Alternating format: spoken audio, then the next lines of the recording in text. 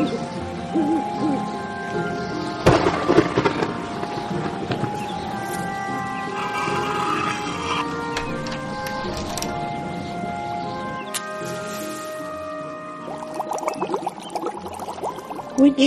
and Weird podcast.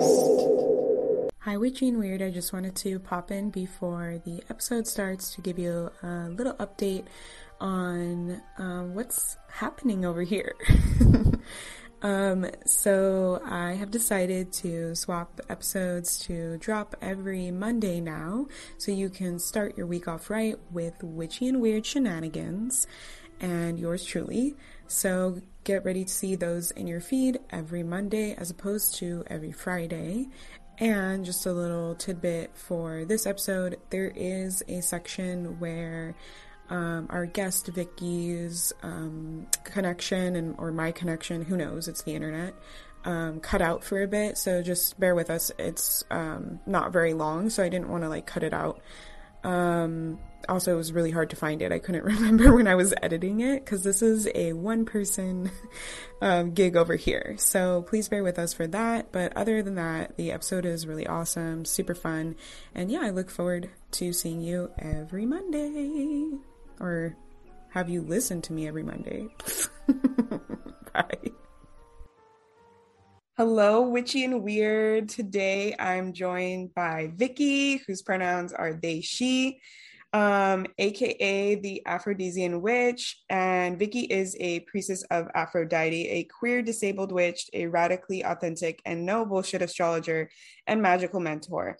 They have been carving out their own weird and wonderful magic path for the last decade, and more recently have been helping and supporting other badass witches disrupt systems and norms and work towards more authentic, intuitively led magical practices.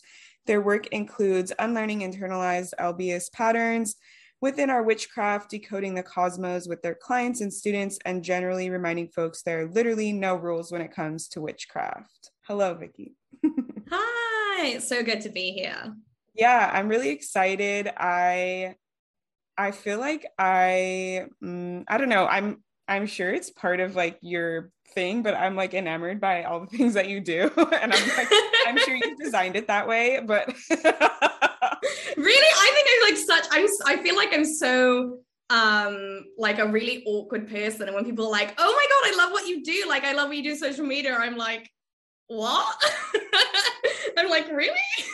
Because I just overthink everything, but thank you, that's really sweet of you to say.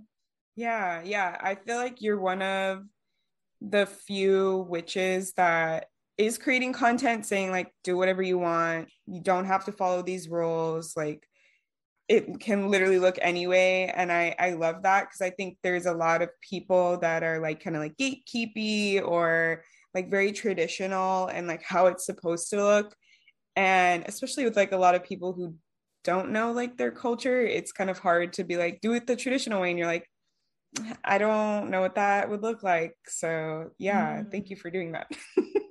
Oh, I mean, it's really something that I guess I sort of stumbled into.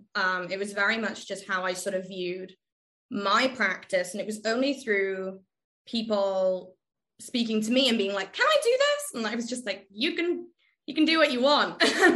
Just like you can do what you want. You can do what you want, and it's. You're right, there's so much gatekeeping within the spiritual community, and similarly it's difficult to say do what you want, because obviously there are some things that are perfectly valid to be gatekept, because obviously as a white person, my lineage has done a lot of stealing, a lot of colonization, and I think it's really important to let people who validly want to gatekeep knowledge and information because it's been stolen. Oh yeah. Because it's been stolen and appropriated. But then kind of on the flip side, I think, especially now that a lot more people are aware of appropriation and close practices and stuff, there's also a lot of people then that are kind of worried to do anything like beginner witches, because they're like, I don't want to upset anyone. I don't want to, you know, step. Is it okay for me to like use clear quartz? I'm like, yes, you can use quartz, you know. But I do think that that's probably a better way to be than just being like, screw you. I'm going to use whatever the fuck I want. And if you tell me that I'm not allowed to, I'm just going to like freak out. But yeah, it's a big issue in our community. So it's really trying to empower people to make it their own, while also being like, yes, make it your own, but be, you know, read up on it and don't be ignorant, and listen listen to people. Yeah, definitely. I feel like, yeah, I've noticed recently, like I always forget that to say that part because I'm so used to now, like, yeah, do whatever you want. And like in my head, I'm like, obviously I'm not gonna like culturally appropriate somebody else's culture, but I always forget to, I've been like in the past week, I've been reminding myself, like, I need to consistently like say that, like when I'm talking to other people or like working with other people, because I just automatically don't think to do that, but it still needs to be like said for a lot of stuff, like over and over and over and over until it's gone, hopefully. And yeah, and like, you know, it's only really been something that I have, you know, probably in the last year or so started adding into when I'm saying do what you want. Yeah. Only because I think then somebody, I kind of got caught out. I think somebody was like, hang on a minute, you're telling me I can't use white sage. You just said I could do what I wanted with my practice and nobody can tell me what to do. And I was like, okay, probably time to add like that additional caveat in of like, not literally anything.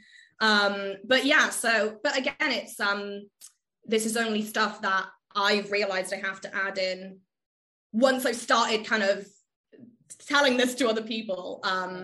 But it's, I definitely say stuff like that, adding little bits here and there, is probably been one of the biggest sort of things that I've really been trying to embody as a teacher, making sure that I'm not generalizing, because that was definitely something I have done previously in my sort of practice, in my business.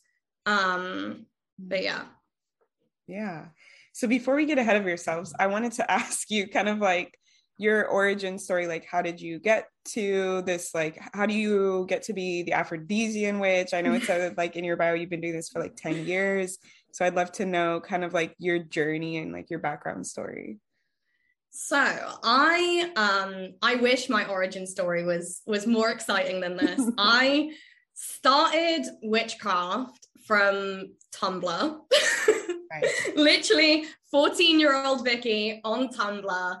And I can't remember, it was just like a random other teenager's blog who was, I think, raised Wiccan. And I kind of read a little bit about their practices. And I was like, like this kind of really, this sort of puts a label on stuff that I've sort of been feeling. I was raised atheist. There's no religion in my family whatsoever.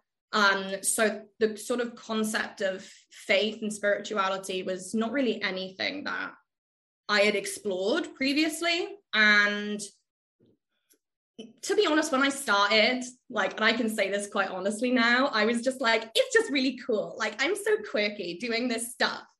And then when I actually started actually reading and actually studying, I was like, whoa, I enjoy this. Then I started off my path as Wiccan, as I think a lot of witches do.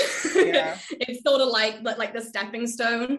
I started off as Wiccan, and I tried to go a bit more of a formalized route. So like I joined like a pagan moot, my local one, and really tried to immerse myself within sort of neo-paganism. I did my year and a day, studied for a year and a day, and I didn't join a coven or anything like that. I was still a solitary witch. And then I was really into Wicca and really into all the traditional elements of Wicca. And then as I started kind of moving from being a teenager into an adult, and my priorities were sort of changing, there was just something about it that just wasn't sitting right with me. There was just something, and I couldn't put my finger on it for a really long time. And because of that sort of sour taste I had in my mouth about Wicca, I sort of fell out a lot of my practices. Like, I was only doing very small things. I felt quite separated from my practice. It felt like something I was really into when I was a teenager, and maybe I felt like it was childish to sort of carry it on, because I was like, oh, it probably was a phase. And then I went away to university, dropped out a couple of months in, came back, and it really did become something that was like a safe place for me while I was navigating really kind of crap mental health. And then I joined a load of witchy Facebook groups because I was like, I need some sort of community with this, because a lot of the more sort of neo-pagan stuff from where I am in South Wales, it's a lot of sort of like middle-aged white people, like, I am an earth goddess. And at that point, I think I was just looking for something that's a little bit more modern, a bit more unique than just kind of like the old school neo-pagan stuff. And it was that group, or one of the groups, that really, really kind of opened my eyes. And I was like, yeah, this is why I don't like Wicca. Like, somebody has vocalized it, somebody's put it into words. And slowly I started kind of saying, okay, well, maybe I can like cut out the problematic bits. And for anyone who's tried to do this, you realize you're not really left with all that much. So it's very much like, after a while, I realized that I wasn't really attached to any of the Wiccan elements anymore.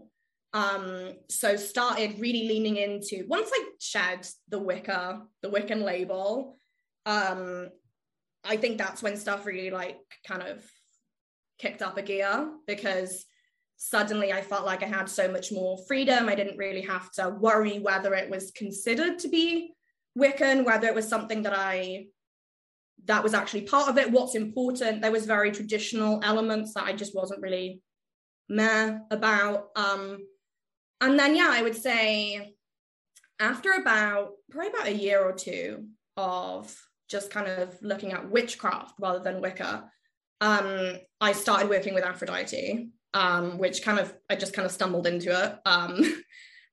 My first interaction with Aphrodite was not what I would recommend anyone does. In the sense of, I had never worked with it before. I did a love spell with a partner at the time and was like, you need to help us. I want to like be bound to this person. And during the ritual, I was like,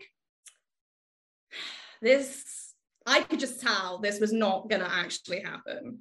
And since then, I built a little altar to Aphrodite for the ritual and never took it down. And then it was sort of like, I didn't actually do a spell working with her for months after that. And she was like, no, we're not going to do that again. You actually have to get to know me first. And then I was like, I had a lot of reservations about Aphrodite because of the way that she's portrayed. Yeah. And then kind of, there was a couple of times after that I fell out of my practice, and it was really here that kind of brought me back into it. And then sort of mixed in there somewhere, I started learning astrology. And that sort of developed a little bit separate to my practice. In times when my practice has been like, I've fallen out of it, my astrology practice has picked up. So that's also been like a bit of a buffer as well. But yeah, now we are over a decade, which I'm like, whoa, that's wild. And it's been, I mean, my practice looks so different now than it did like 10 years ago, even 2 years ago. It looks wildly different. But yeah, it's been a weird a weird road getting here, and I never would have thought this is where I actually would end up. But I'm also really excited to see, you know, like 5 years down the line, I'm like, what is it gonna look like? Like I can't even imagine it. But yeah, it's been a weird journey, but here we are. Nice. So I'm curious, like, how you started to become like aware that some of the practices you were doing were like not like kosher, for lack of a better term, because I feel like you do talk a lot about like myths and like what you can do, what you can't do and stuff. And I feel like some people just, they aren't even sure like what, like you were saying, you know, like some people aren't even sure like what is harmful. So like how did you like, I know for me, like it took me to start like learning from people and they were like, yo, this is inappropriate. And then I was like, oh shoot, you're right, like this makes all the sense in the world. Yeah, so I think probably like most people, my first real thing was white sage and smudging. And I think it was literally like I might have recommended to someone like, oh yeah, you know, smudge before you do like a ritual or like whatever. And someone was like, hey, you know, like you really shouldn't be smudging. And I was like, what are you talking about? Like everyone smudges, everyone uses white sage. And someone very kindly educated me and was like, hey, and I remember they gave me a couple of articles, like go and read. And I was like, oh, fuck, like reading this stuff. And similarly, there's also kind of, it blows my mind why, especially people in the UK, why even they are extra like digging their heels in. Because I'm like, there is no attachment like here to indigenous people in the US. There's white sage does not grow here at all. But yeah, it is still, you know, the most common kind of smoke one that you can find. There are more metaphysical shops around here that they only sell white sage. They don't even sell anything else, you know? So that was really the thing that opened my eyes. And then I was like, I guess as well, kind of building my awareness of like feminism and like lefty stuff. I was sort of like piecing all these individual bits together.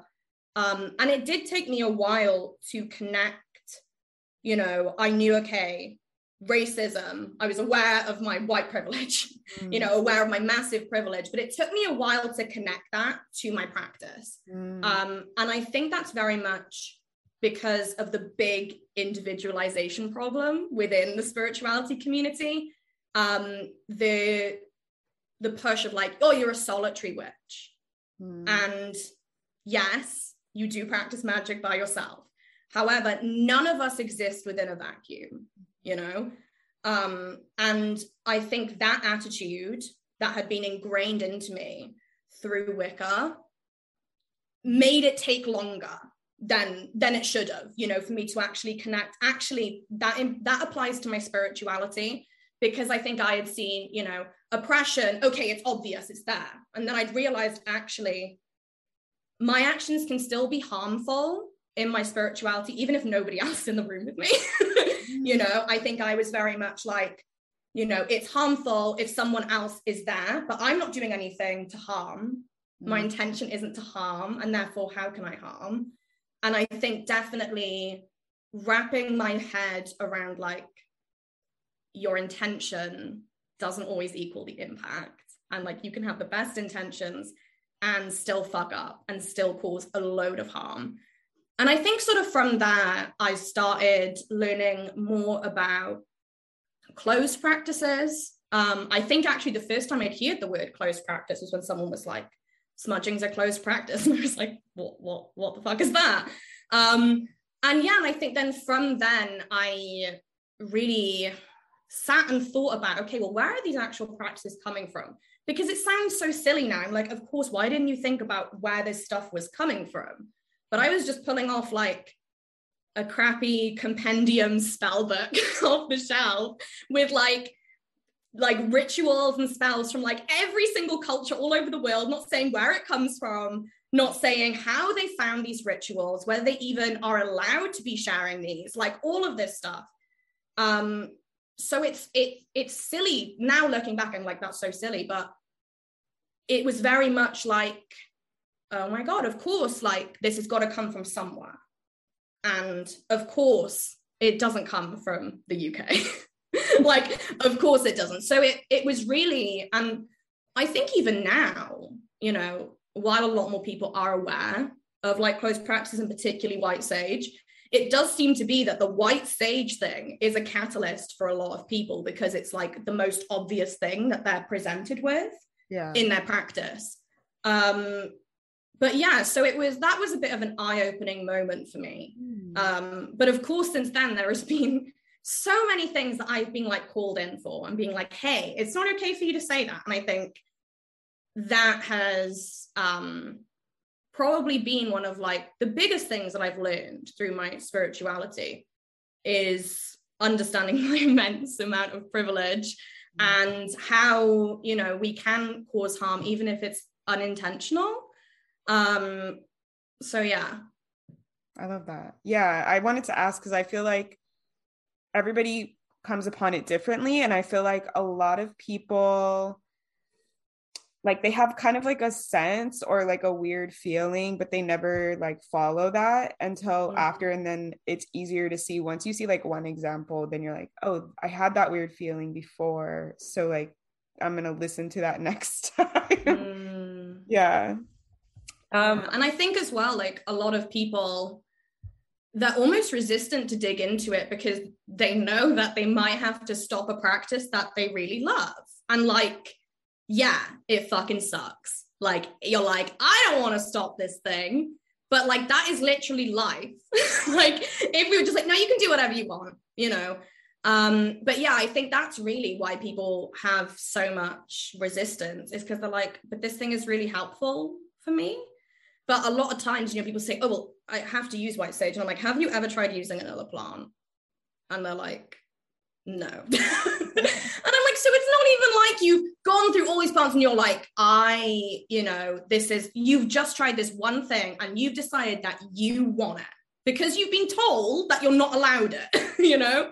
So, and it is wild how many people will really try and find like loopholes for like, you can't do this because it's a closed practice, and they'll be like, but what if I do it like this? But what about this? And it's just but yeah, I think that's why there's so much resistance. It does come from a totally like self-serving sort of point of view, you know?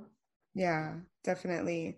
I know I've been reflecting on like this lesson. I think I brought up in the last podcast episode of like, what is spirituality? And I saw like somebody had said a video that's like, spirituality, if it's not anchored in something like outside of yourself, like a cause or a community or something, then it's not spirituality, it's just like self-help.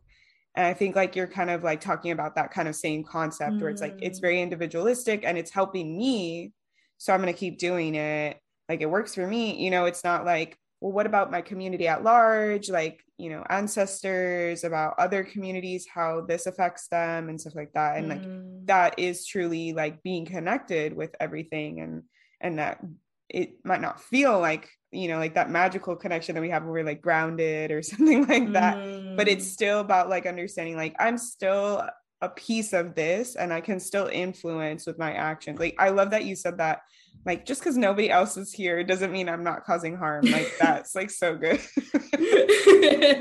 And yeah, I think it's you know, and it is really wild to me, you know, when I tell people it's not just you in your spirituality, even if you don't practice with anyone else, that people get quite they get kind of pissed off because they're like, no, I'm not hurting anyone. And I'm sort of like, why don't you see this as a beautiful thing?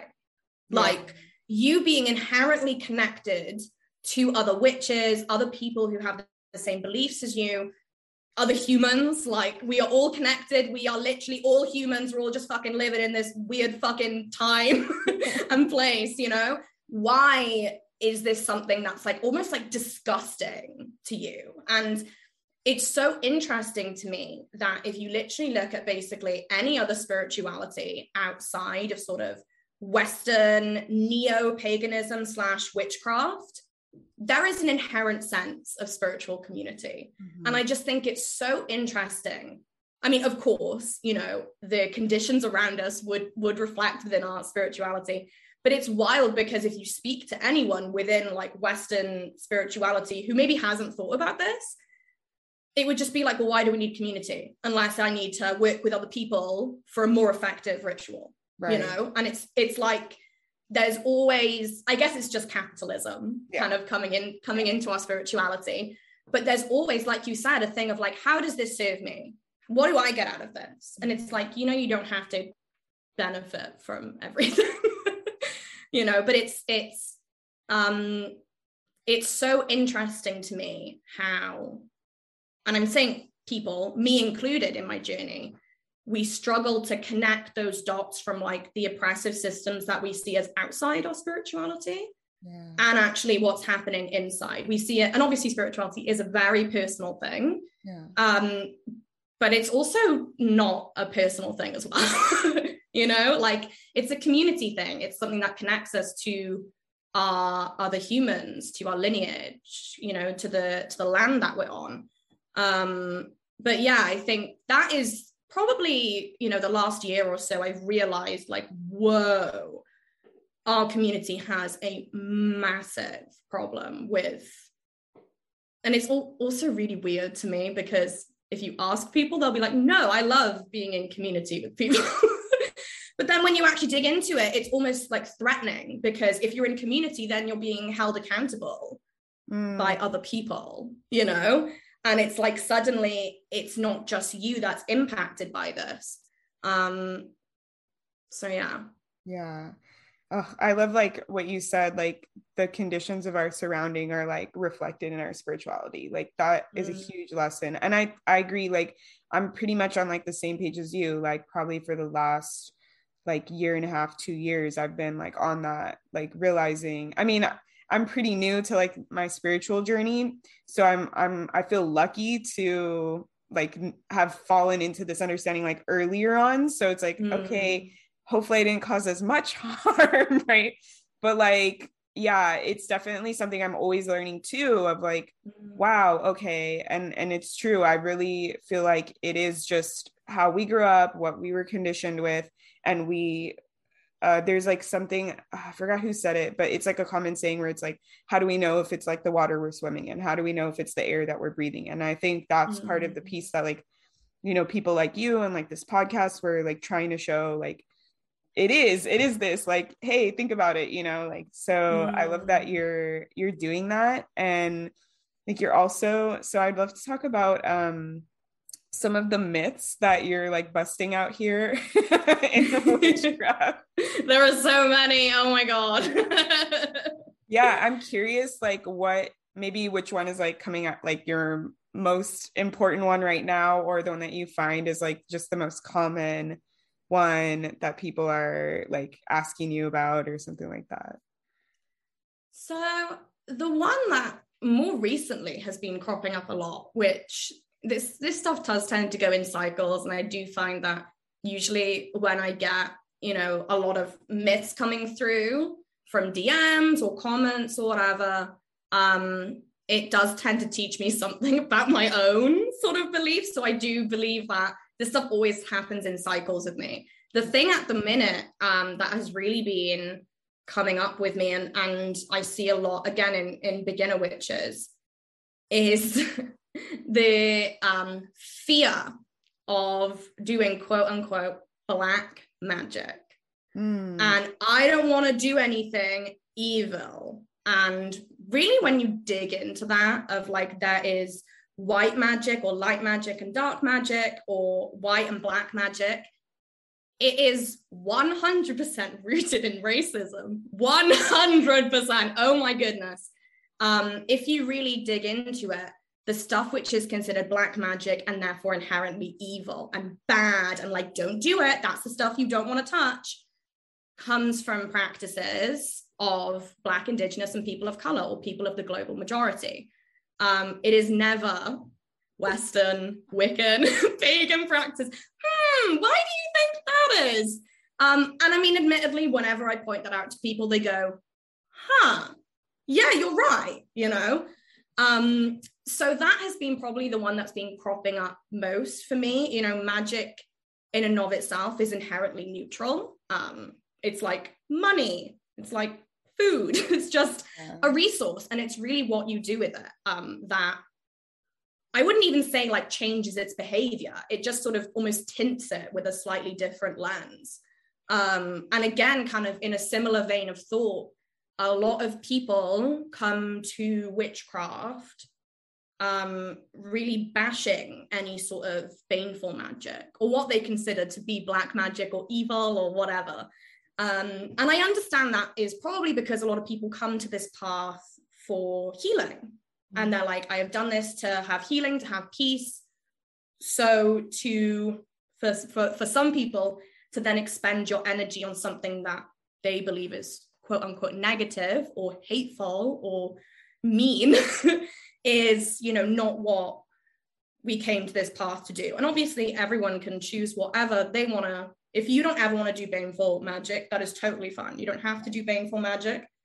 However, again, it is practices that are not white and not Western, where that magic is considered neutral. So when you're kind of bashing baneful magic, especially stuff which is like protecting and defending yourself, that bashing tends to come from a place of racism and xenophobia.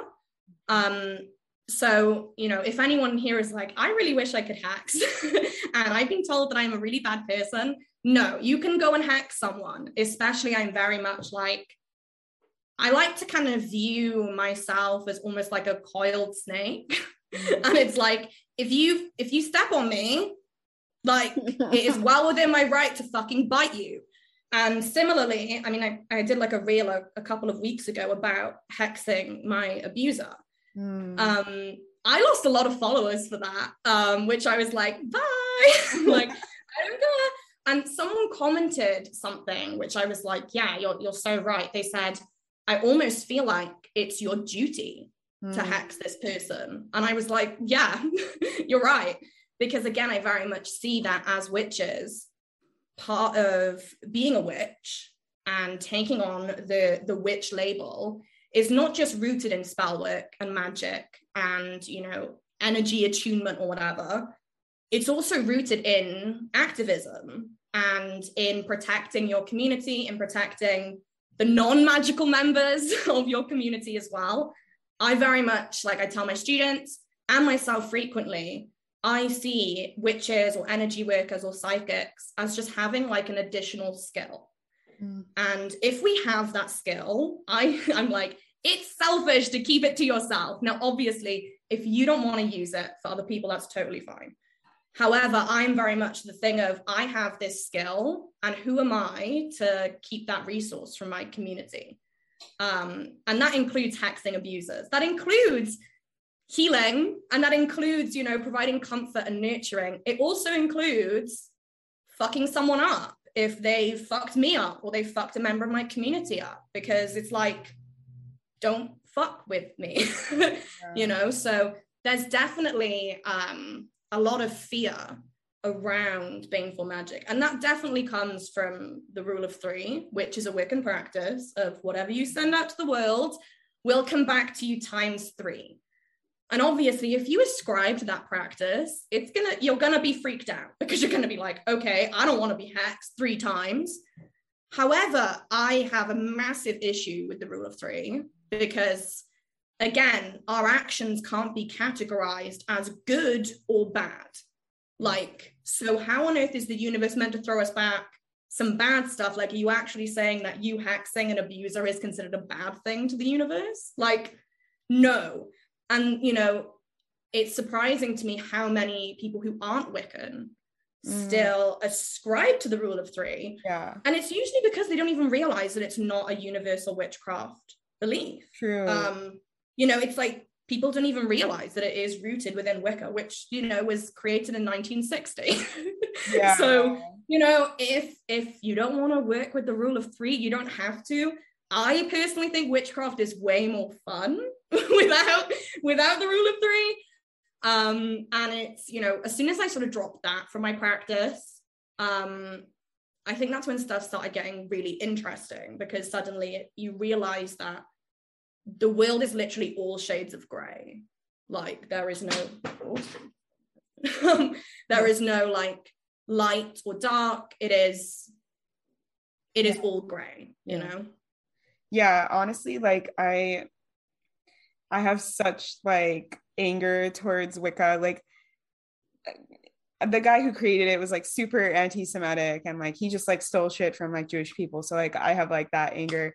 And like I don't like, I agree with you. Like, how does somebody who created a religion that's like you said, like 1900s, like 1960, like how do people feel like this is like the oldest rule in the world and it's set in stone? Like he must have been like the best fucking marketer in the world. Like I don't understand, dude. Like you're saying, like the rule, it's like all you have to do is Google a little and you're like, the rule of three only existed for like less than 100 years, and you're like, what? Like why am I giving it so much fucking importance? Like what the fuck? Yeah, I never felt that. I feel like a lot of media helps with these types of narratives that you're talking about, like with black and white magic and like rule of three and stuff, because like I remember watching like Charmed when I grew up, and a lot of their stuff was like Wiccan based. And like if you see like movies, it's like always like the black magic is kind of like some POC, and it's like they're not speaking in English, and you come and it's like you're not, it's like a small town and it's like scary, like all this kind of stuff. And it's like we see these kind of representations popularly, and we're just like, okay, that must be how it is. And I don't know, like I saw the rule of three, but I never, I mean, I guess I have like my Judaism. So I never like, I wasn't super religious or anything growing up either, but I just was like, that's cool for like other people to have, like, I guess, you know, like that's their thing. But yeah, I never got that sense. Like I had somebody once, and I just felt like if your intention is coming from the right place, like that's kind of what matters. Like, cause I know like tons of people like Hex, you know, from an ego-based place. Not saying it wouldn't work, right? Because if you believe in it enough, it could work. But I kind of just felt like I was scared too when I did it for the first time. I was like, oh, am I gonna get something bad back to me? And I was like, no, I feel like I'm protected if I'm doing something like from a right place, like doing it to like an abuser. This person was also an abuser and stuff. So like it just felt like, why would something bad come of this? Like if this person already did something bad to me, like they kind of did it to themselves already by doing that. Literally, it's like, maybe just don't be a dickhead. Like, you know, it's yeah. And I think it's so interesting, the narratives that we have about hexing and quote unquote black magic. And you're so right, like the media 100% reinforces that.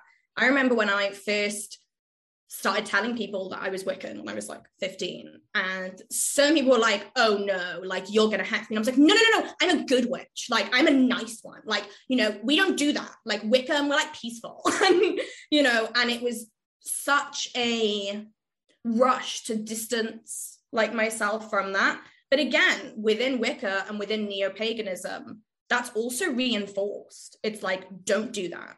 Like, and not even from a thing of don't do that because that's not for you. Like in a thing of don't do that because that's evil. And that's not what Wicca is about. Which is wild because of the dodgy origins. And it's like, oh my God, there is a lot more evil that goes on in Wicca than a lot of other practices, you know? But yeah, I think it's so interesting to me because when I was first starting out, you didn't meet many people who would say they were witches but not Wiccan. Like most people were Wiccan. Now that's very much not the case. Like it is a lot more common for people to be witches and not Wiccan. People usually don't know the difference between witchcraft and Wicca. I should probably say the difference in case people are like, yeah, I don't know what the difference is. So witchcraft is just the practice of magic in whatever way. There are so many different parts of witchcraft. Wicca is a formalized neo-pagan religion that was formed in the 1960s by a guy called Gerald Gardner. And then there have been other kind of Wiccan branches that have branched off from that. So yeah, that's the difference. But most people will call themselves witches, won't call themselves Wiccan. Yeah. But then will also kind of ascribe to a sort of a lot of the Wiccan stuff as well. And so I think it's so interesting that whilst I wouldn't say, at least not in the circles that I'm in, it's like the dominant belief, the Wiccan sort of aftertaste is still hanging around in the community. And I think that might also be because a lot of books that you find are like Wicca/witchcraft. So people don't actually know that the separation between the two. So yeah. Yeah. And also like colonialism, right? Like our ancient practices were lost. There's no like way to see them. We're so disconnected from like even white people, like our own ancient practices and things like that. So then when we have this like relatively new, there's a whole book, there's all this information about it. We're gonna like follow that as opposed to like doing the harder work of like delving deep, like trying to connect and like finding like more obscure texts or like working with elders and communities if there are any left, you know, like that type of thing. So it's all connected. I totally see how it's all connected, but yeah, it's like filling a hole, isn't it? That I think a lot of us are like, oh, we don't have any connection to this. And similarly, it's also marketed as like this old thing. Yeah, you know, that's what I'm saying. Like marketing teams. Yeah, literally, like Gerald Gardner, best PR team ever. But yeah, no, it is.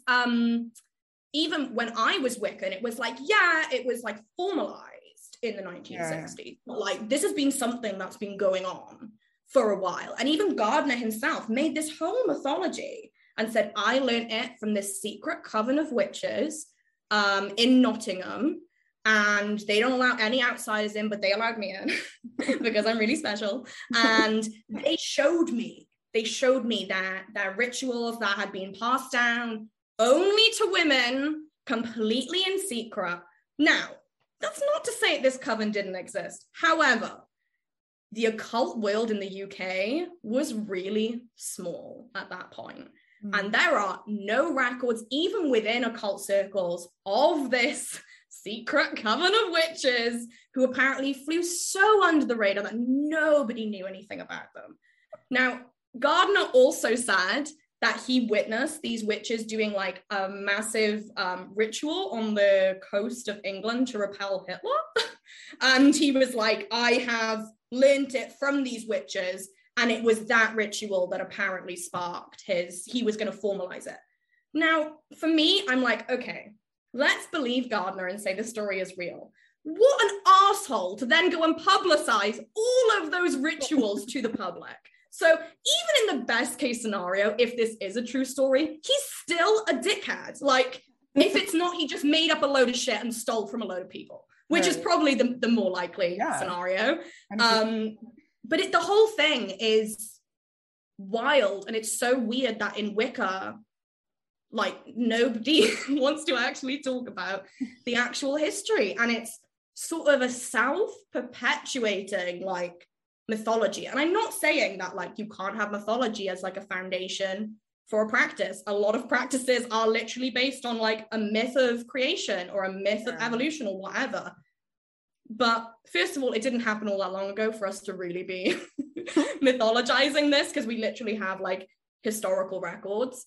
But yeah, I think it's so wild to me that there's like this completely fake history, essentially, that Wicca was the predominant like practice in the UK, like for years. And while there are elements of like traditional Celtic practices, there's actually not that much. Yeah, like, it's just a bunch of different cultures like put together, which I guess like in a sense, like if he's like, oh, this is so old, it's like, yeah, because you're stealing from all these old practices, but it's not like one singular practice. It's just like he took from like everything. Yeah, he was like, that looks fun. Like, we'll add that in. Add a little pinch of that. Why not? Yeah. And obviously never gave credit, you know? Yeah. Yeah, that would be way too hard. And I think, you know, he was also a huge fan of Crowley. He was like a massive fan of Crowley. And Crowley did exactly the same thing. So, you know, this is not a new thing at all. But it's so interesting. Like you said, you don't have to do that much research. This is not secret history. This is actually, if you just like literally do a bit of Googling, you will find it. But yeah, it's always been quite strange to me how set in a lot of neo-pagans are about this false history of the origin of Wicca. Very strange. Yeah, honestly, like, oh, it's like one of the things that I just like immediately get mad about. And I'm just like, do you not even realize what is this practice? This is just Judaism. Like, I'm just like, I'm always getting pissed. But yeah. Mm-hmm. So let's talk about Aphrodite for like the last part. Yes. I'm excited. So how did you become like the Aphrodisian witch? Like, I know we talked about like kind of like how you started working with Aphrodite, mm-hmm. but like what is okay, this is a good question. Like, what is Aphrodite to you, or like who does Aphrodite appear as opposed to what other medias have portrayed as Aphrodite? So Aphrodite, as most people know, is the Greek goddess of love, lust, art, beauty, all that good shit, like the pretty stuff. And yes, while she is obviously the deity of all that almost like Taurus, Libra sort of energy, she's also the goddess of like sovereignty and autonomy and the marginalized, and being authentic to yourself. So for me, Aphrodite is literally in everything that I do, which is really not where I thought my journey would end up, considering I didn't really work with deities until relatively recently. Like in my journey, like Aphrodite was the first deity I worked with, and I started working with her about 3 or 4 years ago. So most of my practice has been without any sort of deity work.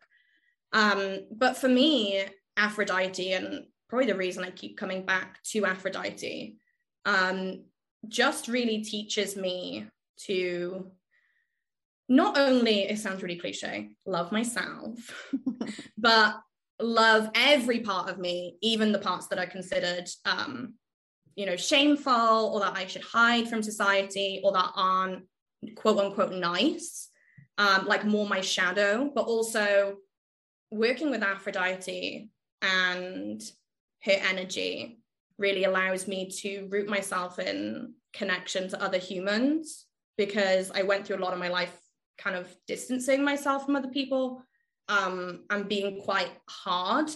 And I think for me, Aphrodite really is that sweet spot between independence and like standing in your own authority and standing in like your own uniqueness and weirdness, and also being connected in love and respect for another person or other people as well.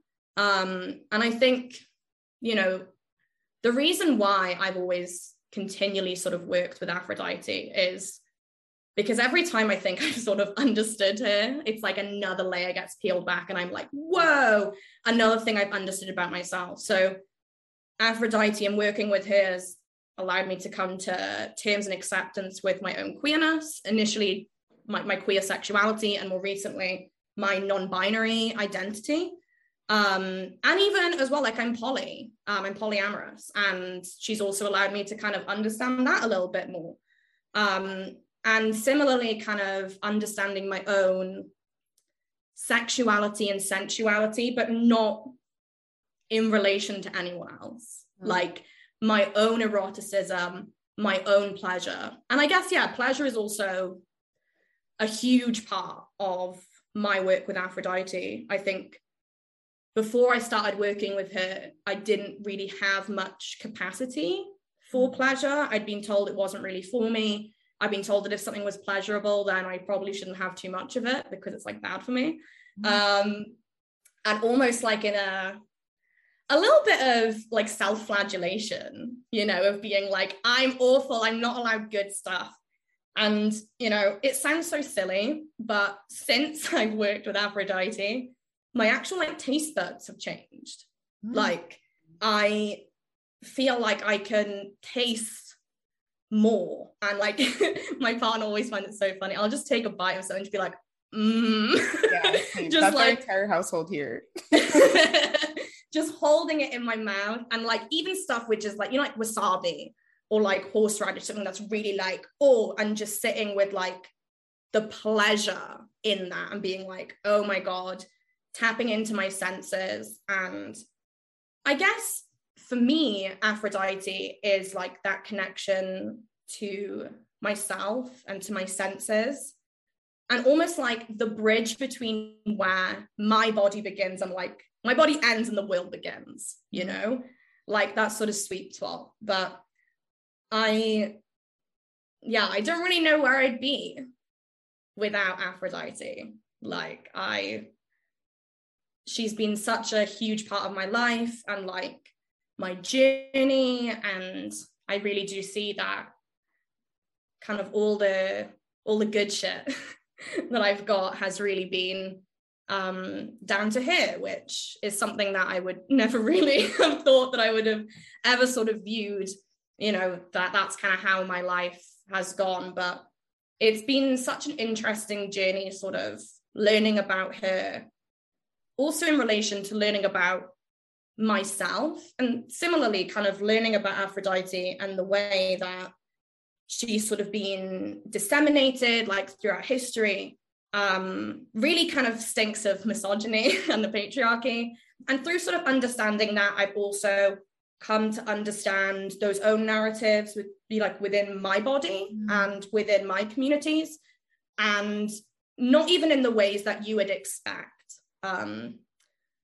So yeah, I hope that's probably quite a long rambly answer. But it's difficult for me to sort of really surmise down how she sort of impacts me and how I feel about her. But yeah. Yeah. I feel like I don't know what it is, but like with I don't work with deities very often. Like I'm more like working with aliens and stuff like that. But for some reason, I feel like I probably do work with Aphrodite, but I just like don't acknowledge it as much. But I feel like she's been one of the deities that I'm like constantly thinking like, yeah, I could still like work with them or things like that. Like, every time I do a lot of like self-care, like type of like self-expression, I feel like I'm like reminded of her. And like I've watched like some of your videos and things like signs like Aphrodite wants to work with you, and like I have all of those, and I'm just like, well, damn, like I gotta take this seriously at some point. But yeah, I'm curious, like what you have you ever like seen her? What do you visualize her as? Because I have like a visual and it's like totally not the norm. So yeah, I have nearly every time I visualize Aphrodite or I see her in more of like a physical shape, it changes all the time. And that's very much, you know, when I teach people about Aphrodite, I'm like, she is going to appear to you however you need, like you need her to appear to you. So obviously a lot of people are kind of aware of the traditional sort of representation of Aphrodite as usually quite a slim person with like breasts and a vagina, usually smiling very coyly and covered with some sensuous fabric, or sometimes just like stark naked, usually very long hair, a very demure look on her face. And obviously, if you want to see Aphrodite as that, that's totally fine. However, I would say probably it's interesting. Every time I see Aphrodite, she's always like massive, like a giant. So that is a repeated theme all the way throughout whenever I see her, is she's always very large, sometimes larger than others, but she's always like way taller than me. I tend to see her as, it's interesting, when I visualize her shape is never really fixed. It sort of is quite fluid. She'll change between 2-3 sort of appearances. I would say as of late, I've been working a lot with Aphrodite as sort of trans and like gender fluidity. So recently I have very much seen her as being like a trans woman, or someone who is very like androgynous, or perhaps even more sort of like mask, you know. I would say that whenever I see her as kind of a different way that I usually would, it allows me to sort of reflect on my own sort of standards of beauty and how they sort of come through to me. When I first started working with her, I very much saw her as like the normative representations. But sometimes when I do work with her and I see her or visualize her, sometimes it'll actually like kind of take me aback because it's not really what I was expecting. But usually I do see her all the time with funny colored hair. Thinking about it, yeah. A lot of times it's funny colored hair, and I would say that recently I've seen her a lot as not what people would like, it's like typically attractive, usually like quite unusual looking, but regardless, there's always like this really enchanting, alluring sort of sensuality with her. But what I would say is that I don't really see her as a person all that much. It's only really when I do stuff like guided meditations or like journeying that then I will like see her as a person. But, you know, usually it's a sensation. And recently, I know like we've spoken briefly about my class aliens. Is it class aliens? Is that the sniffing one? Claire aliens. Yeah, Claire aliens. And usually like fresh flowers. And I'm like, oh, okay, she's here. And I usually will like feel Aphrodite as like a tingle at the back of my head. Like that's when I know that she's sort of around. But yeah, more often than not, she's just an kind of an amorphous sort of blob of like light. But yeah, usually she's quite unusual looking. Like probably someone that you'd be like, whoa, that person has a really unusual but like memorable face. But yeah, what do you see her like? I'm curious. Yeah, so and just to preface, like I studied art history in college. So I have like all of those kind of like traditional Renaissance, like the clamshell with like the hair holding like the breasts sort of thing. The tiny little titties. Yeah. And like I played video games, like I played like God of War and like she's in there, like all that kind of stuff. But it's really funny though, like my aunt, when I grew up, she had this huge like 6-foot painting of like the Aphrodite, like the Venus one coming out of the clamshell, but it was a Black woman. And I always like fucking loved that.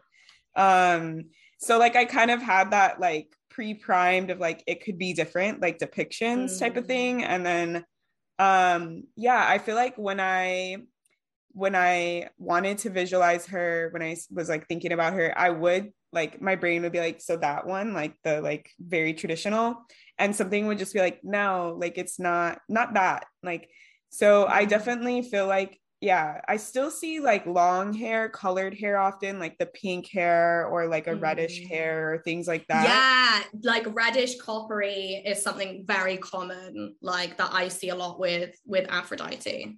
Yeah, but and then the tallness too, for a lot of time, like I feel like the presence was just like next to me, but like really tall, like more than like a human would be tall.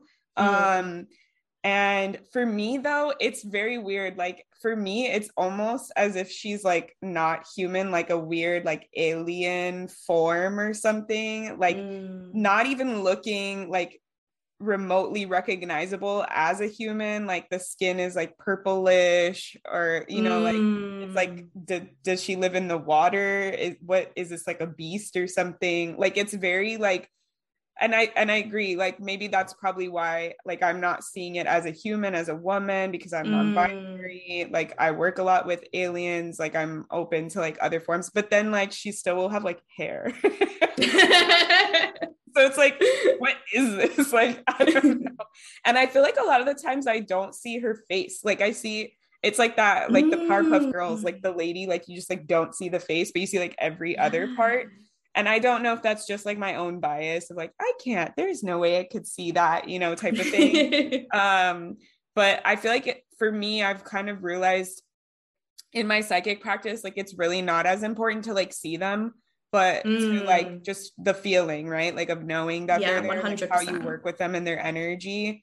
And I think for me, the energy, like maybe the water, like lives in the water type of thing, like that. I'm a Cancer, like I love the water, so it's more of like the energy that I want. Like it feels grounded for me, and like expansive, like pleasure exploratory type of thing.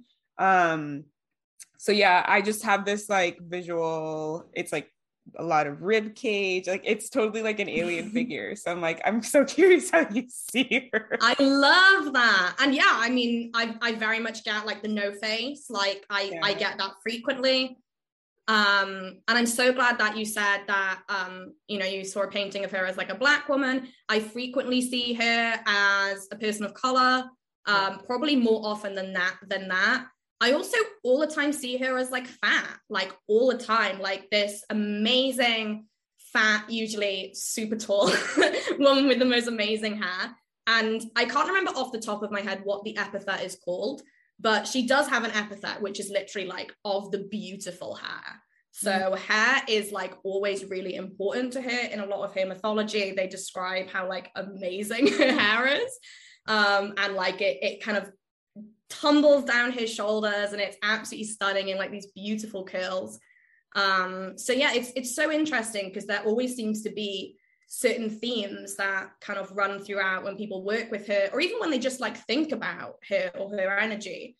But yeah, I would like to see more. A lot of the statues are that very traditional like Greek representation of her, and I'm like, we need to start seeing some like different statues of Aphrodite. Like I love my statues that I've got, but like they're all super skinny and like really kind of normative.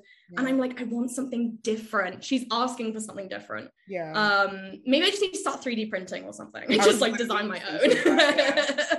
I know, like for my altar, I don't really like the statue stuff either. Like I was just thinking of like painting something and just like hanging it above, you know, so it's like a personal thing, not even like what she looks like. I was gonna put like roses and like find a way to like put the petals like in the painting and like, you know, something like that. That's like, it's like representative of the energy of her. Yeah, I totally feel that too. There's like the 5 like mass produced like statue thingy. Yeah, it's so wild. Yeah, but I definitely like, I feel like my hair color, I like rejected pink, like even before I was non-binary, like as I was very like, and it's funny because I thought like, this is some like thing that came out of left field, but then I look back at my childhood, I'm like, I literally at my grandpa got me married and I was like, I don't know, like 6 or 7. And I literally was like, can I wear pants and a shirt? I've seen that guys wear pants and a shirt. Like, I don't want to wear a dress. Like, I just think about like, even little me was like, I don't like vibe with any of this like kind of stuff. And so I didn't like pink, but then for some reason I was like, just do pink. And every time I think about it, I always like, my mind is like Aphrodite. I'm like, oh, it's probably like that type of thing where it's like, it's a connection type of thing. It's like teaching me of like softening and picking things that it means for me, but I don't need to relate to what it means like in society and stuff like that. So yeah, and like it's so interesting. I had a very similar sort of experience of when I first started working with her. I was like, ew, I hate pink. Like it's so feminine and like girly, and like I don't like that. And I'm like hard. I'm not like a sensitive girl, you know. For real. Like I'm like a cool girl, you know. And really, when I mean, it's so funny. I was thinking yesterday, wow, all the things that I've done since I started working with Aphrodite. Like I got a bath. And like I was so like anti-bath before, and I'm like, no. And it's so interesting. So much of my work happens in the bath with her. This room, obviously people listening, you can't see it, but this room has been completely redone to be like pink and red for Aphrodite. My bedroom is now red. I'm having like roses and like my wedding bouquet. And it's so interesting that before I had rejected all of these symbols essentially of Aphrodite, and it was only really through working with her that initially I was like, I hate that roses are like Aphrodite's flower, because roses are just so overdone and like they're so cliche. And like now they're literally, she's like, no, you're liking them. No, you will enjoy roses. And it's so interesting how I've come to, like you said, it's like this can mean something to me without it meaning something in like the general societal sort of interpretation of this thing. And that's very much Aphrodite. You know, the societal interpretation of her is that she's quite shallow and quite vapid. And it's just like beauty and art, and there's not much substance to her. And it's actually like, you know, a lot of people are surprised when I work with Aphrodite because they see her as like quite like a tame goddess. And I'm like, oh my God, no. Like, she is, I think, quite high maintenance. A lot of people who seem to work with her end up suddenly, it's like, I mean, for me,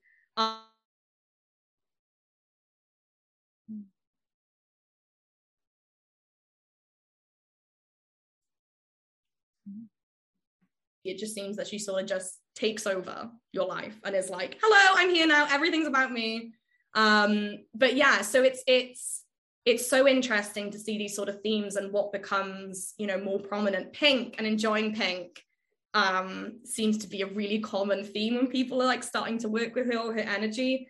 And yeah, I think that's probably one of the biggest things that she can really kind of teach us about, is accepting those parts of us that we've rejected because of like the general sort of interpretation of them, and kind of carving out our own means of sensuality and pleasure, and, you know, like sexuality and lust and creativity and all that sort of good stuff. Yeah, 100%. Like, I've definitely felt that more recently this year. Like, I'm starting to feel like the softness and like being okay with like being who I was. Cause like so much of my life was like, yeah, I'm the tough, like I'm intimidating, I'm not a girly girl, like that type of thing. So, you know, it's like wearing black all the time, look like being intimidating in my energy and like scary and like stuff like that. And it's like, no, I can't be like, you know, like all this stuff. Or like when I was girly for a time, like in college, like it was like vintage, so it's like I'm 50s like girly, yeah, so it's quickie. like yeah, exactly, like it was just like a whole thing. And like, yeah, so I'm definitely feeling like, and even like this past month I've been like, oh, I'm starting to realize like, oh, I can have like wear whatever colors I want, have that softness, like, and how I approach and feel about myself is just like whatever is in here, and not like, oh, well, people are going to think that like I'm this if I do that, or this if I do that. Yeah, I think she definitely helps me a lot with that. Like, yeah, the more often than not. And I know you talked about bees. Like, I know I live in California too, where it's like hot, but like I see like dead bees like every day, like I actually, yeah, bees are huge for her. Yeah, I collect them all if I have like the hands to, and I put them in my altar. So I just have like I was gonna say, put them on your altar. Yeah. Yeah, but yeah, I totally get that. Like, there's, yeah, it's so much stuff. So okay, last question about Aphrodite. I guess, like, what advice would you give to people who like want to work with her, or are interested in like working with her? So unfortunately, there's not actually that much information out there about working with her in a witchcraft sense. There's obviously quite a bit of mythology about her. So I would say the first things first is to read the mythology. But when you're reading that mythology, take it with a pinch of salt, because we have to remember who was writing these stories. A lot of these myths were passed orally, and then the people who wrote them are literally just like white academic men from the West. And a lot of the nuance is lost, a lot of the history is lost, because she is seen as a goddess. There's not as much kind of weight put on her parts of the story. So take it with a pinch of salt. And I would say one of the best things to do is to consider those myths and how you can reinterpret them from your own lens. So like, if you're queer, how can you like queer this story? You know, how can you add in these things that tie you to this goddess? And then I would say the second thing is to make an altar. She fucking loves altars. And it doesn't have to be a big one. It can also be a digital one if you're kind of struggling for physical space. And that might literally just be like a private Instagram or a Pinterest board where you just put, you know, pictures or poetry and stuff that you enjoy.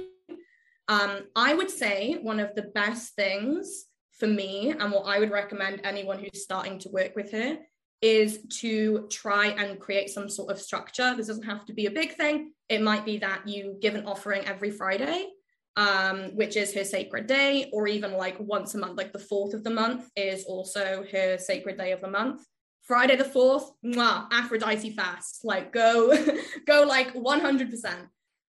But yeah, I would say that is something that I didn't really have when I first started working with her, and it was something that I had to learn quite early on, because she is a goddess who does ask for dedication. And I don't mean in the thing of you have to be a devotee to her, in the thing of what can you do, even if that's just lighting a candle once a week or a stick of incense once a week, and try and stick to that. Obviously, she gets, we're humans, and you're not going to get like smited by the gods if you forget to light a stick of incense on a Friday. But really commitment and showing up and being like, I'm ready to do the work. And I would say finally, again, it's going to be a bit cheesy, but kind of consider the role that love has in your life. And I don't just mean romantic love, I mean platonic love, love for yourself, love for your community, love for the land that you're on. And try and ask yourself, okay, how can I add like 1% more love to my day? And that might literally just be like, your partner might be saying something that annoys you, and instead of kind of nipping back, you just go, okay. Like that's something that I learn a lot. It might be just reaching over to someone's hand, obviously if you know them, not like a random person, and just Aphrodite, grabbing them. Let me hold your hand. If someone has a go at you, like it's for my Aphrodite wish, what do you want about? But yeah, just ask yourself how you can add just like 1% more love. And this might just be tasting the food one extra time and being like, what does it just need a little bit more salt, or anything like that. Yeah. It might just be even sitting and sending out a little bit of love to someone who needs it in the world. It doesn't have to be a big thing. And I was gonna say that was gonna be the last one, but I've got one more. I would definitely say try in some way to surround yourself with the ocean. If you can't get to the ocean, put a video on of the ocean, put your headphones in, and literally just sit. The ocean was Aphrodite's birthplace. You will learn so much from literally just sitting, thinking about tides and changes and how cyclical things are. And that is something that I enjoy doing, just to sort of recalibrate. If you can get to the ocean, even better. But obviously I know a lot of people don't live on an island like me. Yeah. So yeah. Oh, I love that. I would also add, for adding love to your life, like hugging a tree. I literally, my partner, he makes fun of me, but like in a cute, like he thinks it's cute, but I literally will like go up to, like when I'm walking my dog and my plants, and I'll literally tell the plant, and I'll be like, good morning plant. Like I'm literally just like in the fucking neighborhood, like touching plants, like hello, and like yelling at them. So like you can do like stuff like that. And like, there's like some roses in our neighborhood, and I always like smell it, and then if my partner is on the walk, we'll like kiss in front of the rose, like it's like a secret with the rose. Oh, I love that. Oh my god, I love that. I'm gonna start doing that. That's so sweet. Yeah, like we love both like smell it first, and then we'll like kiss in front, so it's like you have the smell in your nose when you're like kissing. So choice. God, that's so especially the red ones, because the red roses have like a stronger scent than like other roses. Yeah. Oh, yeah. I love that. Yeah, so now he's always like, good morning, when we're outside. It's even if it's like nighttime, I'll just be like, good morning, plants. Yeah. I love that. Those are definitely some like good solid. I love the digital altar. Like I've had some baby witches reach out to me and they're like, what do I do if my parents think it's like devil worship and stuff like that? I'm like, that's a really good, like I've heard like altering your mind or like in the astral or something, but I love the digital altar because it gives people like something physically like to do with their hands. And like you can do it like, if you're really into art and you're like good at drawing, you could literally like draw your altar like digitally. I know some people who do like collages, so they'll do like their dream altar essentially, which can also be good if you have like a specific thing in mind but you can't afford to get this stuff, like print it. Yeah, literally you could print it out. Canva, I have done many like a digital altar and like digital artwork and stuff on Canva as like devotional stuff, but yeah, and I've even done stuff like in a folder on my computer, or I'll just like save images and stuff. I'll call the folder like Hail Aphrodite, or like I love you Aphrodite, or something like that. And then in there you can put like traditional stuff like her Homeric hymn, or, you know, some retellings of myths. You might just want to put like some, even like recipes, you know, you could be like, oh, that hot chocolate recipe really reminds me of Aphrodite, so I'm gonna like put it in there for her. But yeah, digital altars are so much fun. And you can also have like digital altar playlists as well. So being like, what songs would kind of be playing in my ideal altar room? Like, what would the soundtrack be? And you can also do that, like, and dedicate playlists to deities. That's what I do with Aphrodite. Yeah. So if I have any sort of romancy sort of songs, I just stick them in there. And then that playing the music out in the room can be like an offering in and of itself. Yeah. But yeah, big fan of digital witchcraft. So much fun. Yeah. Ugh, I love all these ideas. So many ideas are like sparking.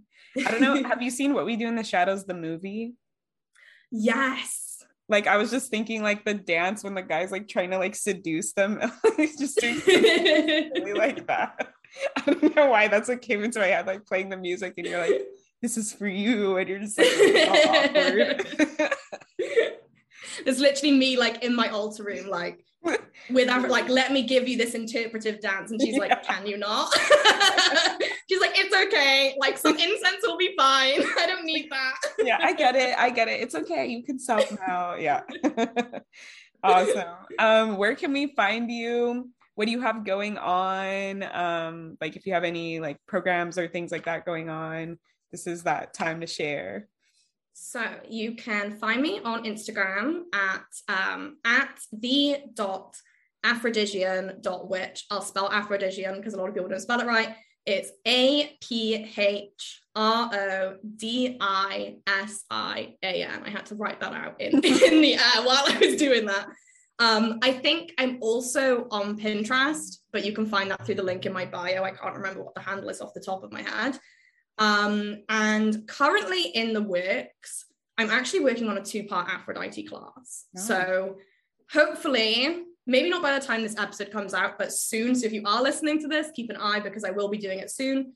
And then in a couple of weeks, I am opening up for my signature program, Rose Witch Coven, which is going to be a 16-week program on essentially finding your inner witch and developing a more pleasurable, authentic, radical witchcraft practice. So we're just finishing up cohort 1. And yeah, cohort 2 is going to be opening, I think at like the end of August, beginning of September.